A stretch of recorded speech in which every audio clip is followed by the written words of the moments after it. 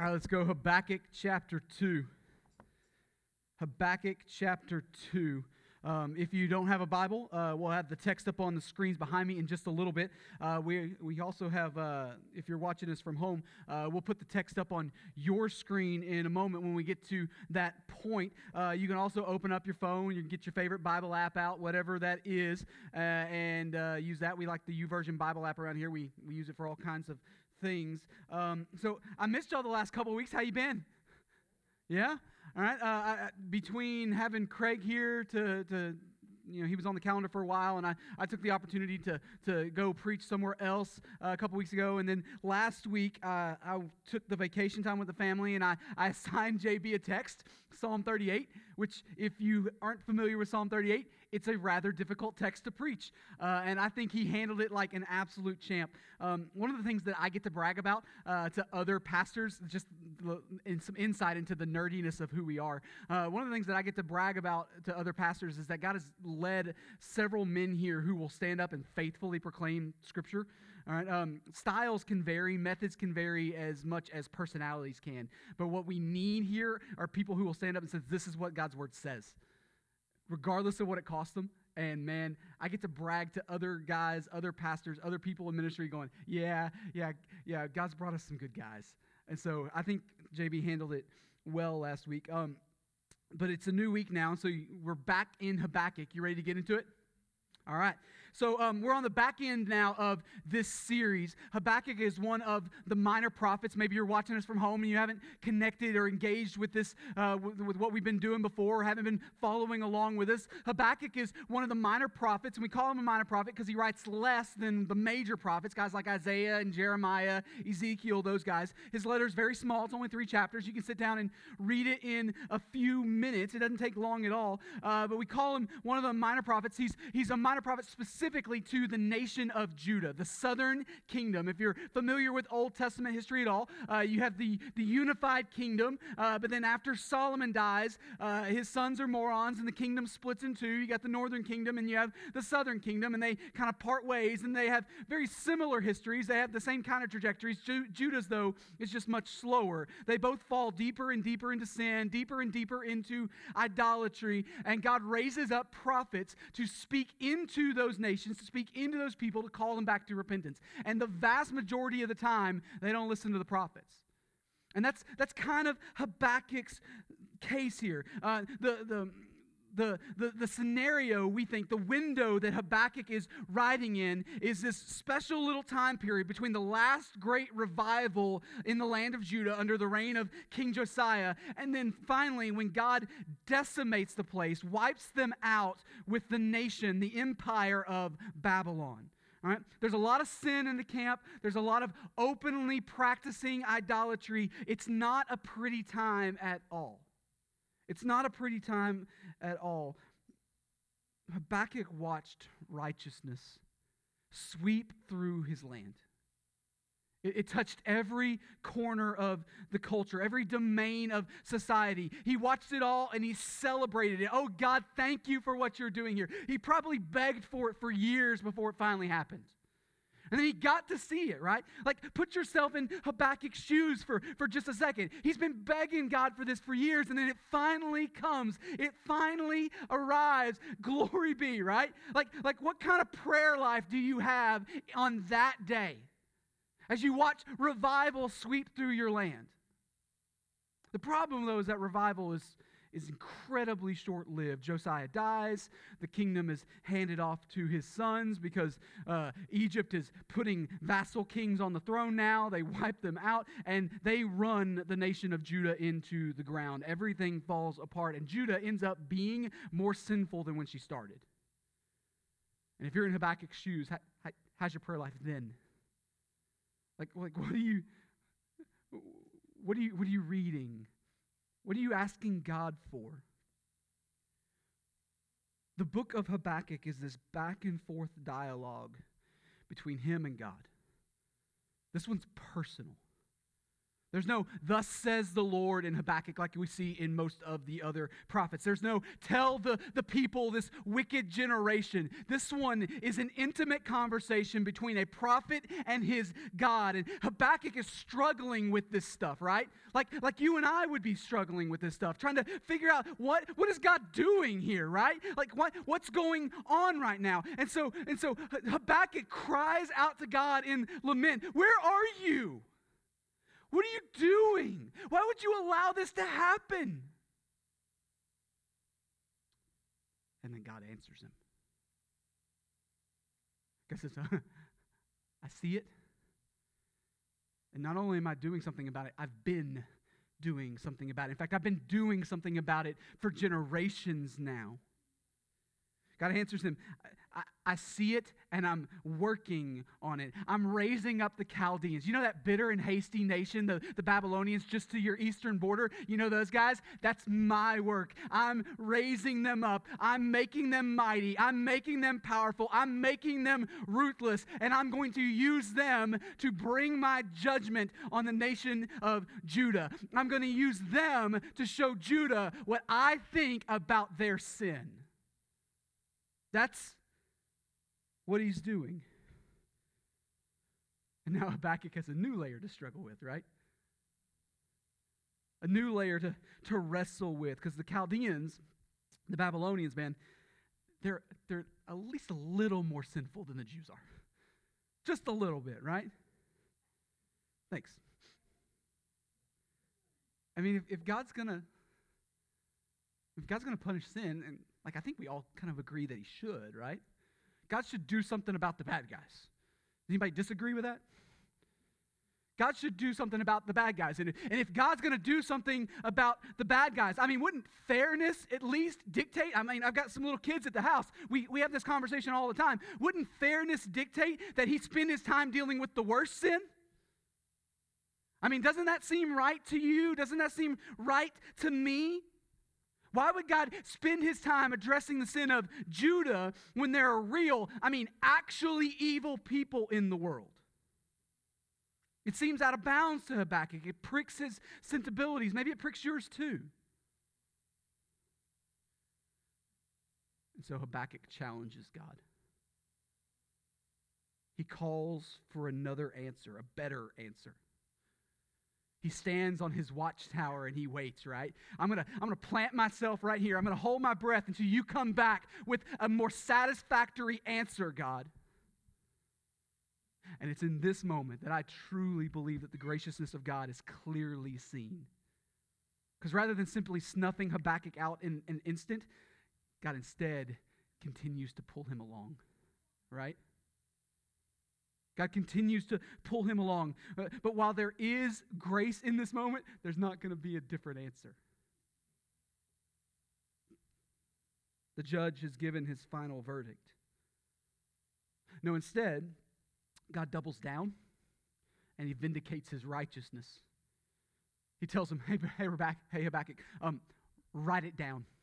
Make it plain. I don't want anybody to mistake what I'm doing here. Write it down. This is what I'm going to do. Judah's sin, it is not compared and will not be compared to the relative sinfulness or unsinfulness of their neighbors. Judah is being compared, weighed by the infinite holy character of me.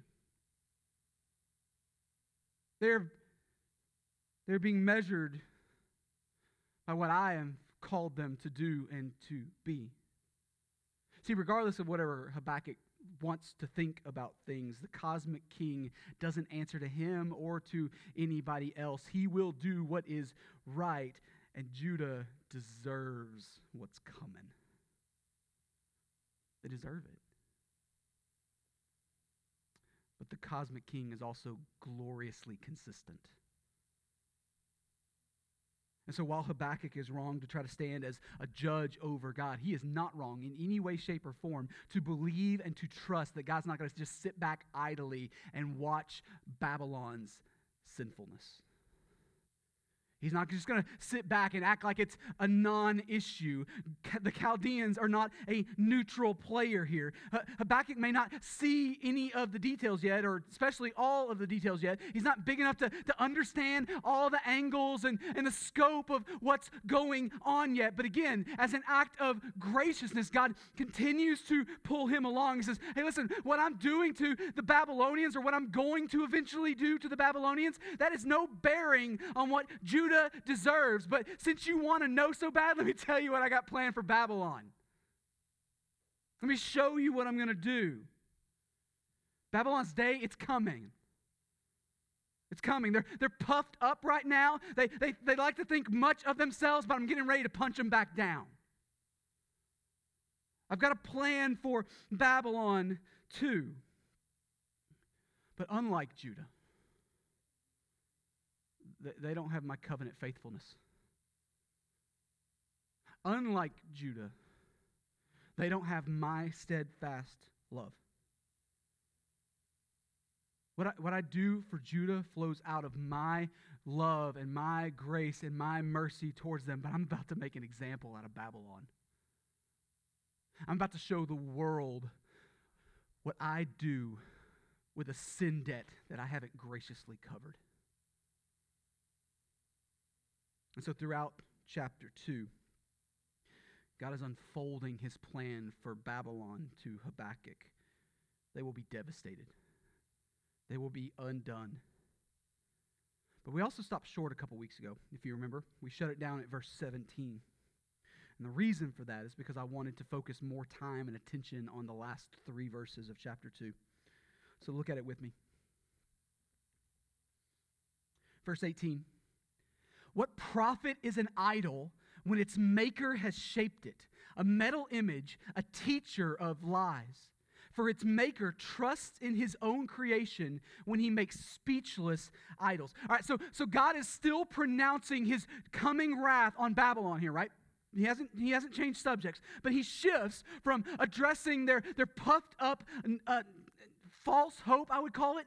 Their puffed up false hope in their military prowess and their strength of their army. He shifts from that to zeroing in on their false worship, right? He starts talking about idols here. But even as he does so, those two things aren't exactly mutually exclusive, right?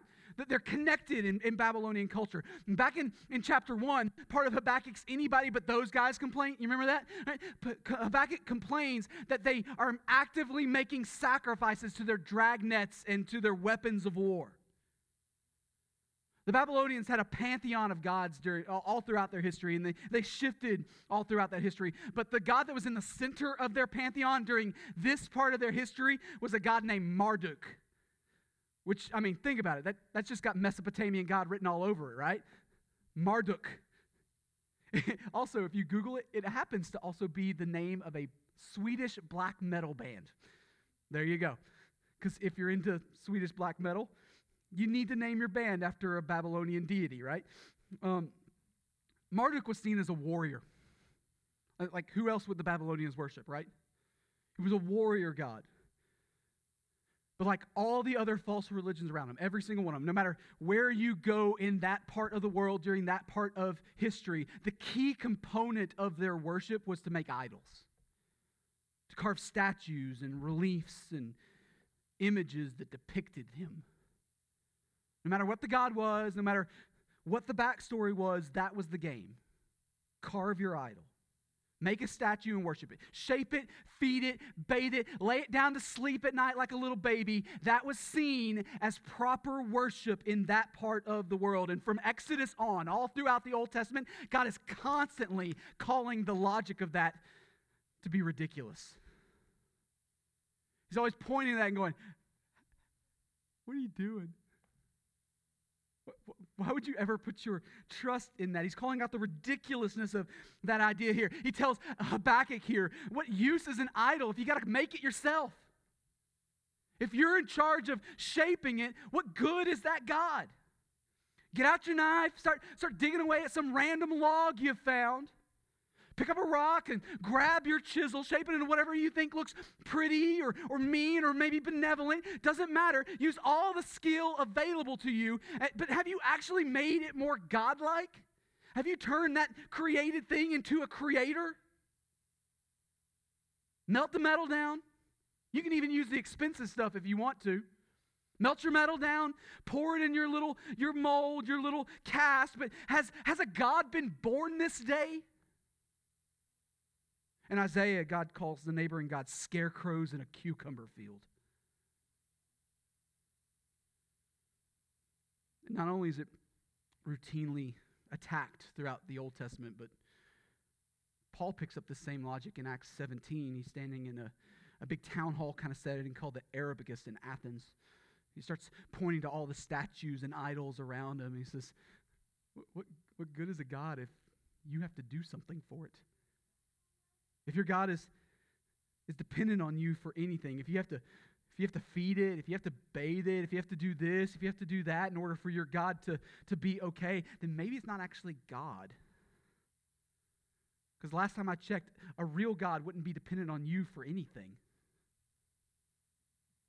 No, in fact, it's a teacher of lies, God tells Habakkuk. It's deception down to its core. Why? Because the worshipers of false idols are putting their trust and their hope in something that at the end of the day is powerless to return the favor. It can't help them.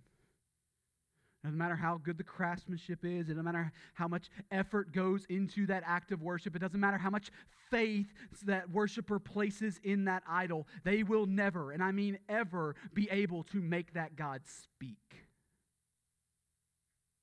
They can be the best idol carver on the planet. You can have perfect ability to craft realistic ears and mouths.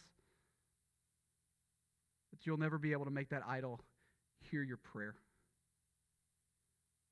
You'll never be able to craft a mouth that can answer you back. God tells Babylonian idolaters that their idols are worthless. But actually worse than worthless. Not merely worthless, worse than worthless. Because look at verse 19. Woe to him who says to a wooden thing, awake, to a silent stone, arise. Can this teach? Behold, it is overlaid with gold and silver, and there is no breath at all in it.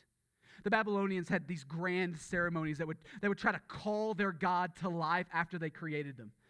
They would stand in front of them and say, wake up! Come to life! They'd slaughtered animals and triumphantly try to call things into existence. And you might be thinking to yourself, well, that's a nice little cultural thing to know. I'm glad I know that about the Babylonians. How neat. No, what you need to notice is that that's the exact opposite of the God of the Bible. The exact opposite. The Bible's depiction of the true God shows him to be the one that calls lifeless things to life. It shows him to be the one who speaks authoritatively over his creation, who by the power of his word summons things into existence. And that should probably be an indicator to us of what it is the Babylonians are actually worshiping themselves. They may have bowed down to a statue of some named God, but they acted like gods over it. They were in control. They were the creator. They were the ones who brought life. They were the ones who dictated terms. See, at the end of the day, idolatry, no matter what form it takes, is not really about bowing down to statues. It's about using those statues or any other created thing to elevate ourselves rather than worshiping the actual creator. That's what idolatry is. Whether we're talking about Babylonians or Judah or the billions of people who bow down to physical statues today, or maybe even if we're talking about ourselves, at a core level, idolatry is rebellion. A rebellion from the reverent acknowledgement and the worship of the true Creator, and a vain, I would call it, elevation of ourselves as wannabe creators. It's also a problem as old as Genesis 3. You can be like God.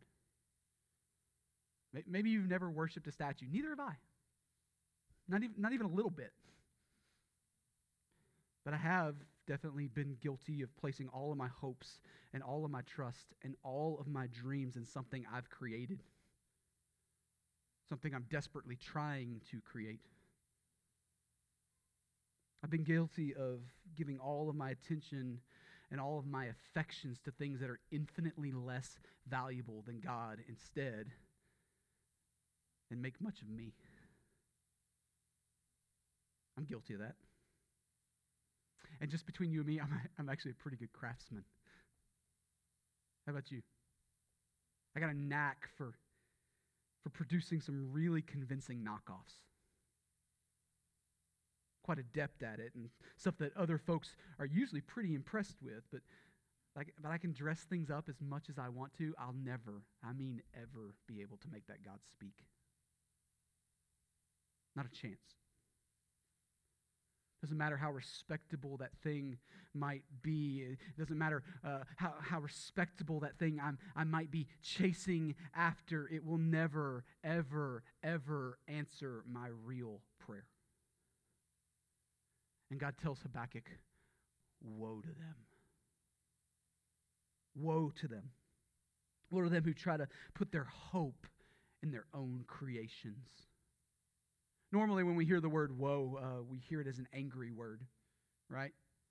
Jesus, he pronounces woes on the Pharisees in Matthew 23, right? And you may be familiar with that passage of Scripture. There's definitely anger in his tone in that moment.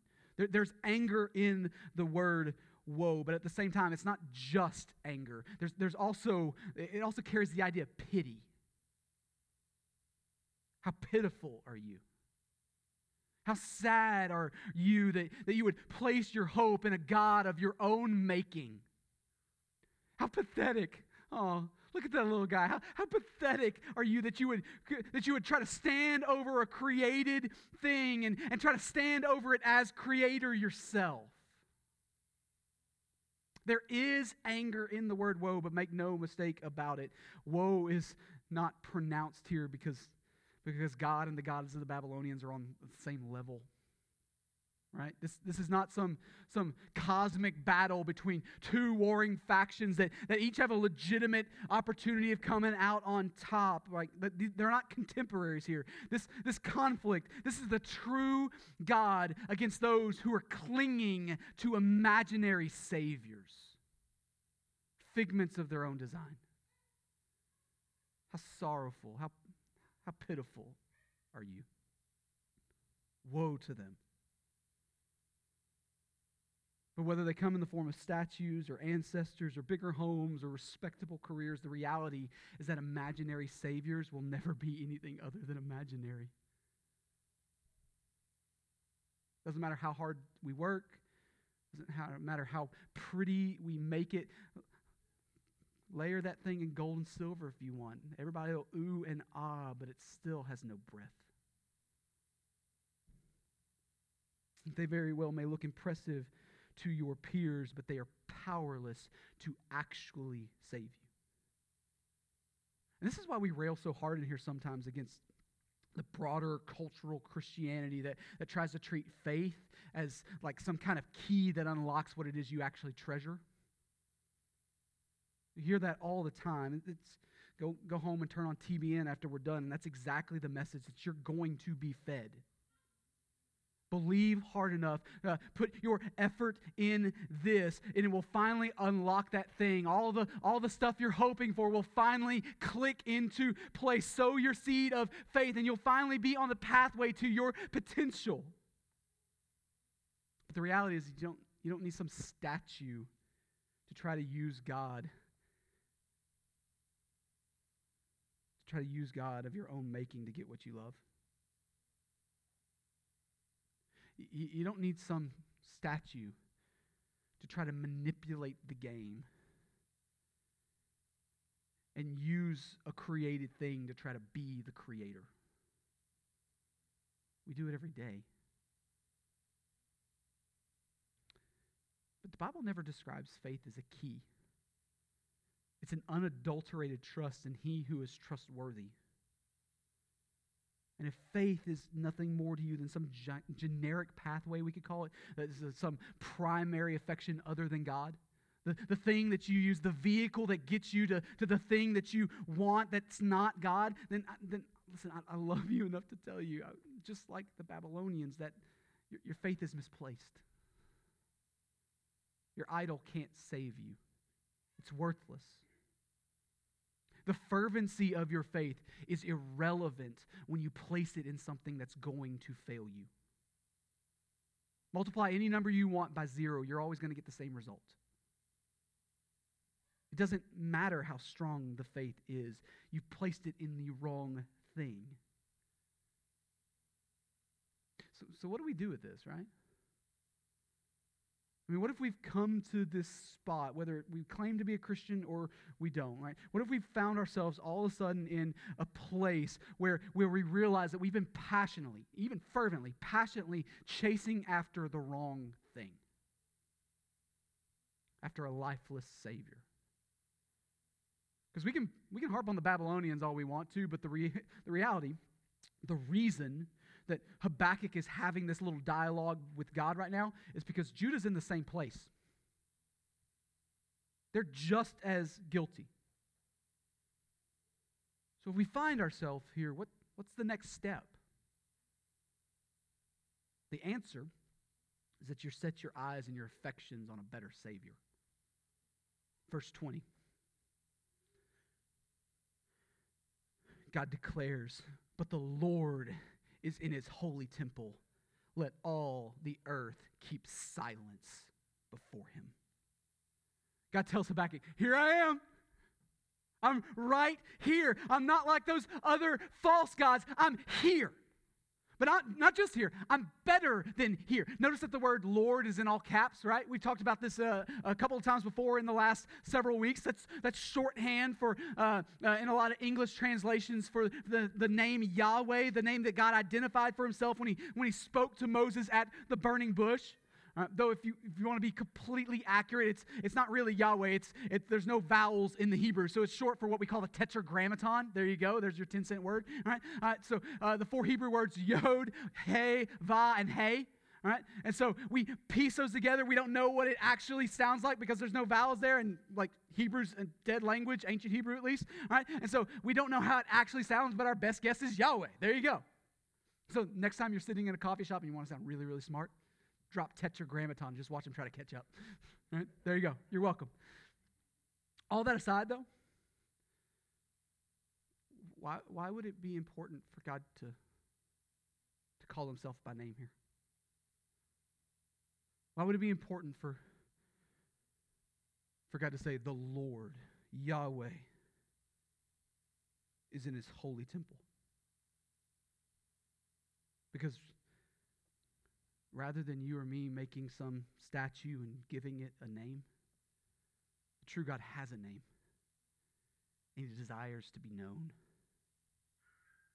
He desires to be known. He's excited to let you know it. He's not hiding himself. He's made himself available. He's made himself knowable. He doesn't send you on some wild goose chase to try to figure out or unlock the secret of who he is. No, he comes to you. I'm here. Know me. Know me. But not only is he intimately knowable, he's also, I would say, gloriously transcendent. See, while we're busy trying to create something impressive, something worthy of our worship, worthy of our affections, the true God says, no, listen, I don't want you making images of me. You want to know the reason why? It's because nothing that comes from your hands could ever come close to what I am. Your little attempts to depict me are too small. I don't want your image because it makes less of me. I'm bigger and I'm better and I'm more beautiful than you can even comprehend, let alone try to recreate. While you're working your tail off to try to get your creation to hear your prayer and speak back to you, my creation, the whole earth, stands in awestruck silence before me. They shut their mouths and be still. I'm here. I'm infinitely transcendent, and through my grace, I make myself intimately known. If you're here today Whether you're physically in the room or you're watching us online, if you're here today and you don't know this God, hear me clearly, He wants to know you. He wants to be known by you, make himself known to you. And so maybe you've been doing the religious thing, or maybe you've been doing the non-religious thing. Whatever it is, either way, you've come to a point this morning where you realize that you've been chasing after lesser imaginary gods. Imaginary saviors. And those saviors very well may gain you something in this life. They may win you some kind of notoriety. They may gain you some kind of clout in some form or fashion, but they will all one day stand before a holy God, separated from Him because of our sin. And on that day, the vanity of those imaginary saviors will be clearly seen. Clearly seen. It'll be unmistakable. And the Gospels calls that you don't have to wait for that day. And neither did God. Not only does He sit on a throne deserving of perfect reverence, but He also is a God who came near. Jesus came, He put on flesh, and He dwelt among us. He lived a sinless life that neither you nor I are capable of living. He died on the cross as an innocent substitute to pay the penalty of sin that is owed for you. And He was raised again to life as a vindication of His perfect and sufficient righteousness. And unlike those idols that we toil after, hoping someday they'll come through for us, Jesus accomplished every necessary thing, and He now calls on you to respond to Him in faith, to trust Him and Him alone for salvation. You can do that this morning. You can respond to Jesus. In several minutes, we're not there yet, but in several minutes, I'm going to pray and we're going to sing again. That's a time to put action to what He's calling you to, what God is stirring in your heart. And you don't need anybody else in that moment. He wants to deal with you, but man, I'd love to be helpful for you. I'd love to walk with you and talk to you, help you figure out what that response of faith looks like. So when that time comes, I'll be down front here, or maybe you're watching us online. You can write in the comments or shoot me an email, whatever it is. I'd love to help you walk through what that response of faith looks like. But what about those of us who are already followers of Jesus, right? How do we respond? Well, the same way we respond every week, right? By repenting of sin and leaning into God. This week, though, I think that means we ask some critical questions of our heart and life. The kind of questions that we honestly usually try to avoid, right? Because imaginary functional saviors can creep in even while we claim to be faithfully following Jesus. They're sneaky that way. Can I help you try to articulate some questions? I think there are probably better questions out there, but every once in a while I'll try to give you some practical stuff, but a few probing questions that can maybe help flesh some of this stuff out in each and every one of our hearts. Question number one, what consumes most of your thoughts and feelings? Like, what do you find yourself thinking about all day? And noted, we all have jobs or responsibilities that take up the lion's share of our attention during the day, but that's normal, all right? But despite the circumstances, despite whatever you got going on, what do you find yourself always racing to wanting to racing back to? What do you find yourself always coming back to dwell on? What can't you stop thinking about and talking about? What do you always run back to? It's certainly not automatic, but it's not, but it might reveal a functional, imaginary Savior. Here's the second question. What's the one thing that can obliterate your mood in a moment? Like you're having a good day, things are going well, and then that person walks in the door. Or that thing is brought up online. Or maybe you see that news story about that certain group of people or that certain place on the news, right? What's the one thing that can just absolutely obliterate your mood in a second? Take you from 0 to 1,000. The bitterness gets unlocked, it just gets uncorked, and everything comes flooding out of you, right? I got buttons. You got buttons? That might be a red flag for some misplaced affections. Here's the third question. What's something that you could never, ever live without? Like, ever live without. Forget about the need versus want thing that we all learned in elementary school, right? I'm talking about the fact that we're older now. We know more about the world. What's the one thing that despite whatever God might call you to, you say, no. Unless you provide this, I ain't doing it. Might definitely, certainly, 100% yes, be an idol. You want one more? I got one more. What's the one thing that you think would fix the world? And I'm not talking about the spiritual answer that we're all smart enough to give in public. I'm talking about the real thing. What's the one thing that you think would fix the world? Whether it's slow people getting out of the left lane. That one was first because I own it.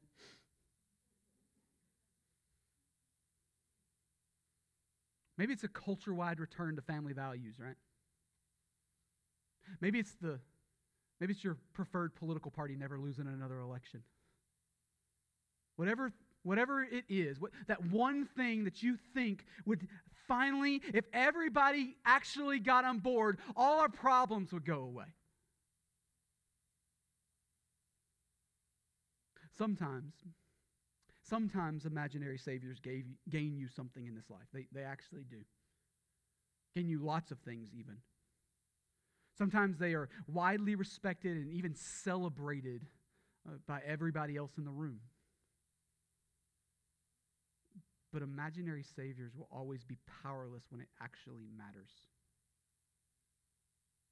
Regardless of what they may gain here, when it actually matters, they fail. We can harp on Babylon all we want to, but the entire reason Habakkuk is having this conversation with God is because Judah is just as guilty. So if you find yourself here, what do we do? What's the next step? The answer is that you set your eyes and your affections on a better Savior. You lift the level of your eyes beyond that temporary, insufficient thing to the God who's actually good, actually lovely, actually powerful, actually King. You get yourself a better Savior. King Jesus is here. He is infinitely transcendent, and through His grace, He makes Himself intimately knowable. Repent of sin this morning and press into Him. I'm going to pray. We're going to sing. Let that be a moment that you respond to how He's leading you, but whoever you are and whatever He's calling you to this morning, let's respond together as a church family now. Father, you're good to us. Thank you for the scriptures. Thank you for, let's be honest, difficult words in Habakkuk. I know my heart well enough to know that I can look at this call to step away from idolatry and think it's someone else's problem, someone else's struggle, someone else's failure. But that's not being honest with my heart. It's my struggle. It's my failure. Even as I claim to follow you, these other lesser things creep in, and I give them my allegiance, and I give them my affections, and I give them my hope.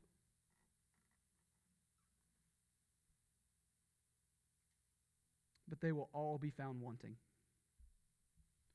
regardless of how much effort I put into it. Would you raise the level of my eyes? Would you call me away from those cheap knockoffs and distractions and focus my attention squarely on you alone? I'm prone to wander. Lord, I feel it. Prone to leave the God I love. To take my heart, Lord, and seal it for you. Let me not be drawn away by lesser things.